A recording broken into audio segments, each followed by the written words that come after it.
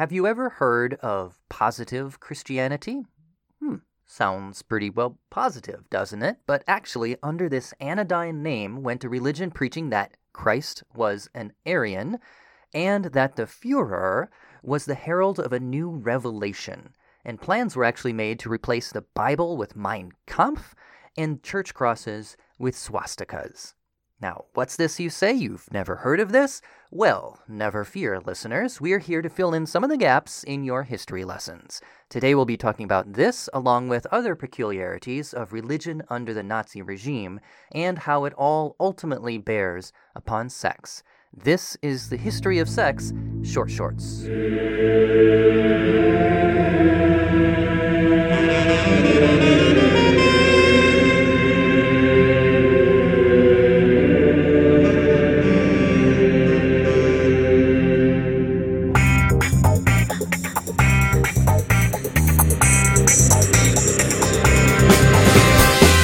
The History of Sex is sponsored by Dr. Gillian Kenny, historian of women, sex, and magic in medieval Europe.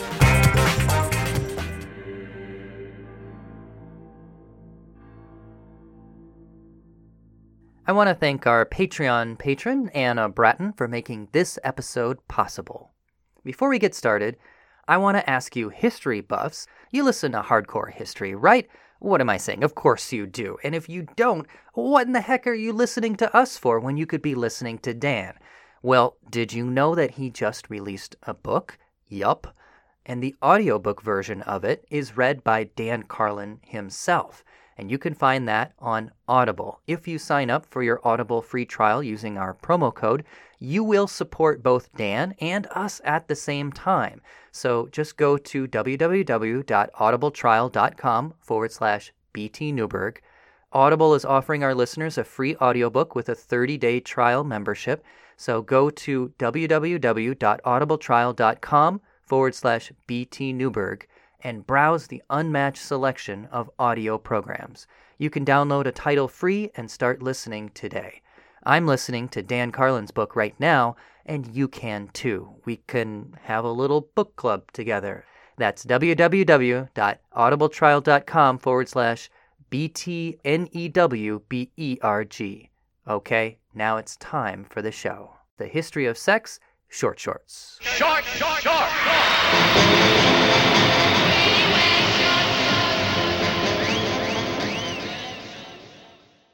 In the early days, the church and the Nazis were at loggerheads, and in no sphere was that more apparent than in sexuality. See, Christianity was, of course, the dominant religion in Germany, including both Protestantism and Catholicism, depending on the region that you're talking about. And the Christian line on sex has always been, go forth and multiply, yes, but don't enjoy it. The Nazis were down with the first part, but not so much the second. Now, if you're looking for a religion that has the go forth and multiply part, but not the don't enjoy it part, well, you need not look much further than Judaism. I mean, the idea of sex as carnal sin did not originate in Judaism. It developed within Christianity, and it never quite made its way back to its parent religion. So, ironically, the Nazis might have done better to actually force everyone to put on their yarmulke and become Jews. Sadly, that was not to be, however. So they had to develop their own response to the traditional Christian attitude toward sex.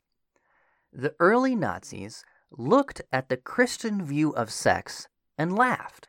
They openly ridiculed Christian values as backward, soft-minded, and silly. Historian Julia Roos explains, Himmler resented the church's moralistic stance on extramarital sex, which he believed was conducive to the spread of male homosexual relations. And Roos goes on to quote Himmler's 1937 address. One cannot prevent the entire youth from drifting toward homosexuality if at the same time one blocks all the alternatives. This is madness. So in other words, Himmler, who by the way was the head of the SS and a rabid homophobe in case you couldn't tell, is saying that young men and women must be allowed to get their freak on together without fear of righteous condemnation. Because, well, they're going to do it anyway, just with the same sex. That's a twisted line of logic. I'm not sure I follow it completely. But as we'll see when we get to our episode on queer identities, The Nazis believed that same-sex relations was a choice, not an orientation, and also believed that the libido, and the male libido in particular, was a kind of force of nature. It was like this tidal force that could not be stopped, and if you didn't provide an outlet, it would burst the dam. So you have to let the boys and the girls do their thing, and that way, at least, you'll get some babies out of the mix to help boost the Aryan population. So the sex-negative attitude of traditional Christianity, in short, simply would not do for Himmler and the Nazis. They needed a religion that was sex-positive. That's probably not why they named it positive Christianity, although now that I think about it, that does make for some nice symmetry. Actually, Alfred Rosenberg, who crafted much of the theology for the Third Reich's custom religion, intended the name positive Christianity to contrast with the so-called negative values of traditional Christianity, namely the passive aspects like the miraculous birth, suffering, sacrifice on the cross, and resurrection. All these things that, like, Jesus sort of has done to him by God by grace rather than doing himself. Instead, positive Christianity emphasized Jesus' active aspects like preaching, organizing, and fighting the institutionalized Judaism of his day. You can imagine why that would have appealed to Nazis. In particular, positive Christianity diverged from traditional forms of the religion on 4 points. Point number 1, the Jewish parts of the Bible, i.e. the Old Testament, were rejected out of hand, just stricken from the Bible. Point number 2, Jesus' Jewishness was erased, it was rejected, asserting instead that Jesus was an Aryan. Now, how is that possible? Well, some did these like theological backward somersaults, saying that, well, since Jesus was the Son of God, technically he's not the son of a Jew, so therefore not Jewish. Now, how then could he be an Aryan? I don't know. I guess never mind that part.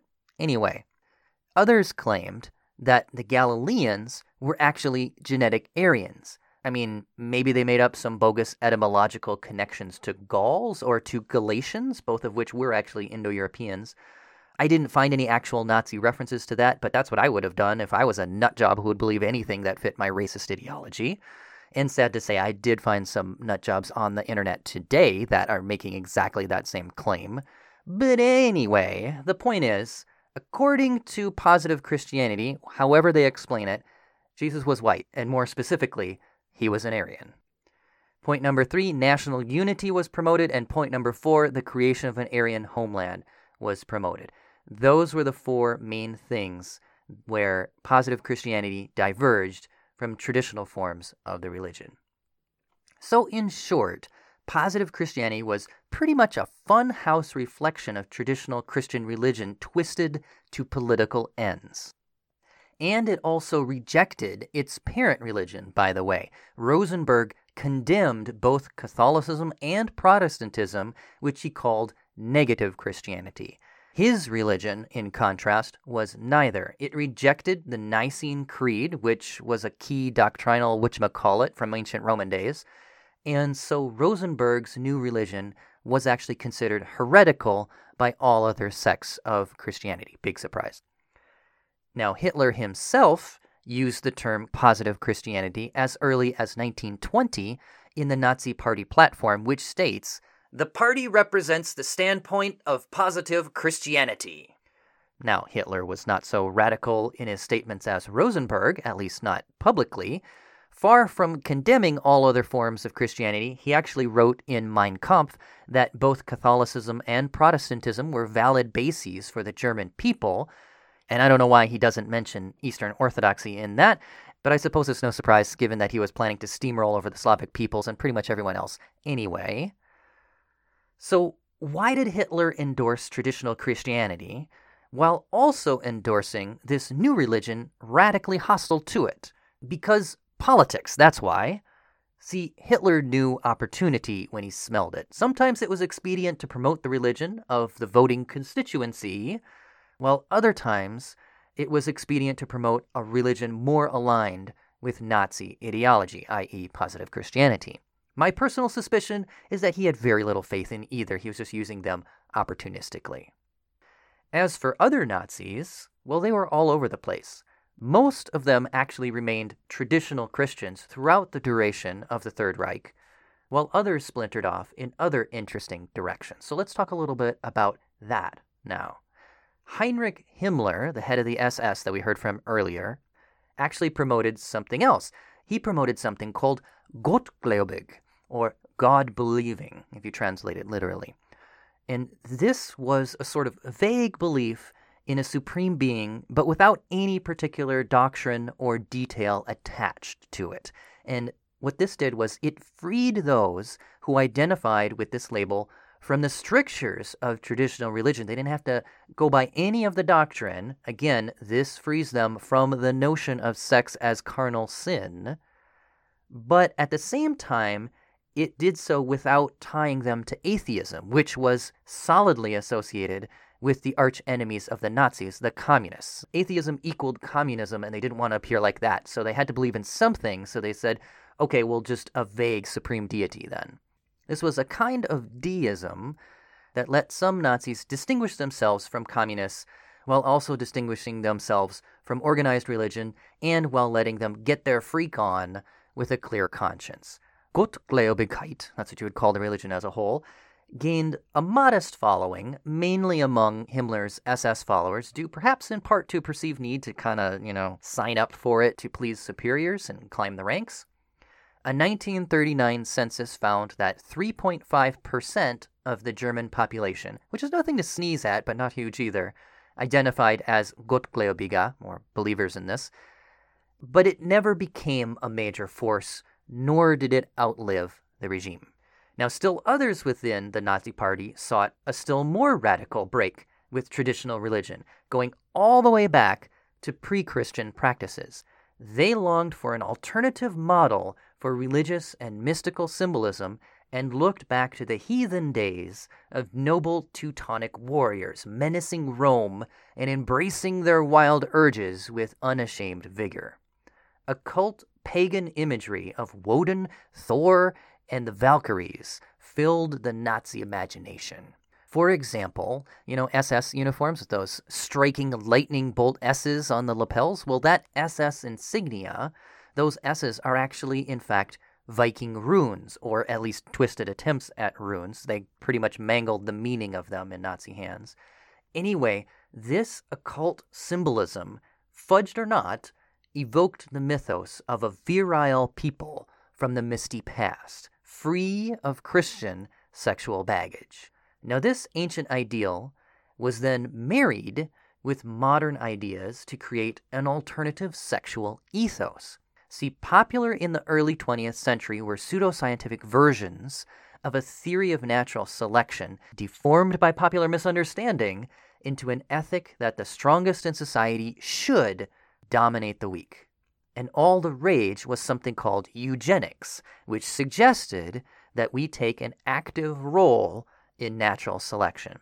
The fittest should be helped to proliferate, while the unfit should be helped to disappear from the gene pool. And while this was trending all over Europe and America, the Nazis took this and ran with it like no other. And we are all well aware of how they helped the so-called unfit to disappear via mass genocide of not only Jews, but also Poles, Roma, and Sinti, which are what we used to call gypsies, the mentally disabled, and to a lesser degree, homosexuals. What we are generally less aware of is the flip side of their eugenics program, the positive selection part, which encouraged the breeding of the so-called fittest. And thinking along these lines, once again, they looked back to ancient sources, this time the ancient Roman writer Tacitus. Their hearts were fired by Tacitus's words. Quote, "For myself, I accept the view that the peoples of Germany have never contaminated themselves by intermarriage with foreigners, but remain of pure blood, distinct and unlike any other nation. One result of this is that their physical characteristics, insofar as one can generalize about such a large population, are always the same: fierce-looking, blue eyes, reddish hair, and big frames." Now, Tacitus only wrote positively of the Germanic tribes in order to critique his own society, the Romans of his day, but this nuance was lost on Nazi readers. See, they heard the exaltation of their own people and imagined themselves as the fittest of all. their next generation would be like a second coming of Tacitus's wild tribes, pure, Nordic, blonde-haired, blue-eyed, in short, specimens of uncanny fitness destined, with the help of eugenic planning, for greatness. In short, an Aryan master race. The Nazis exploited the popular enthusiasm for eugenics in order to justify their racist ideology as survival of the fittest. And all of this was kitted out with faux ancient occult symbolism from the pre-Christian past. Those runes, the kernels of truth behind those rumors you heard about Nazis searching for the spear of destiny and things like that. Toss in a few Wagner operas that also kind of nod back to that ancient past. And there you go. You've got a whole aesthetic cum religion custom for the Nazi ideology. Now, this occult strain of Nazi religion never gained a mass following or outlived the regime either, though modern pagans and heathens have been haunted by this Nazi appropriation of their religious symbolism ever since. In the end, Nazi leaders, in their attempt to speed breed the master race, rejected traditional Christianity with its sex-negative attitude in favor of a variety of homegrown sects better aligned with its goals. And it is not without irony that the Jews suffered the brunt of the castigations of these radicals, as they probably least displayed the sex-negative attitudes against which these radicals railed with such fury. But at the same time, the Nazis could not simply execute Christians without simultaneously executing most of their precious Aryan race, so they pulled their favorite trick, blaming the Jews. According to Anna Clark, members of the SS blamed quote-unquote Oriental Christians for suppressing quote-unquote healthy sexual attitudes. In this case, Oriental was probably a euphemism for Jewish. So in other words, the Nazis hated Christian attitudes towards sex as sinful, but instead of directly attacking Christians, they moved on them indirectly by portraying them as victims of Jewish influence, even though Judaism is considerably less sexually repressive than Christianity. Now, none of the various experiments in Nazi religion ever came to much fruition. The vast majority of Germans remained traditional Christians, either just trying to keep their head down under a terrifying and frankly confusing regime, or embracing the Nazi creed but without worrying too much about reconciling it with their own. Meanwhile, Hitler watched all this from his perch on high, feigning traditional belief at some times and radical belief at others as the opportunity presented itself. Nor did these religious experiments outlive Hitler's regime. All of them have fallen into obscurity, although, sad to say, there are fringe kooks out there that still spout this stuff. Positive Christianity, in fact, is carried on in part by a small handful of folks going under the label of Christian identity. People will believe anything. Anyway, that is the scoop on religion in Nazi Germany and how it relates to sex. That's it for today, folks. I hope you learned something. I certainly did. Folks, if you like what we're doing here, remember to subscribe, rate, and review, and you can support us on Patreon at www.patreon.com/BT Newberg. You can get ad-free episodes and even a free hand-drawn portrait of you in the time period and culture of your choosing. I'll make you look awesome, I promise. That's www.patreon.com/BTNEWBERG. I'm that guy, BT Newberg, and this is the History of Sex Short Shorts.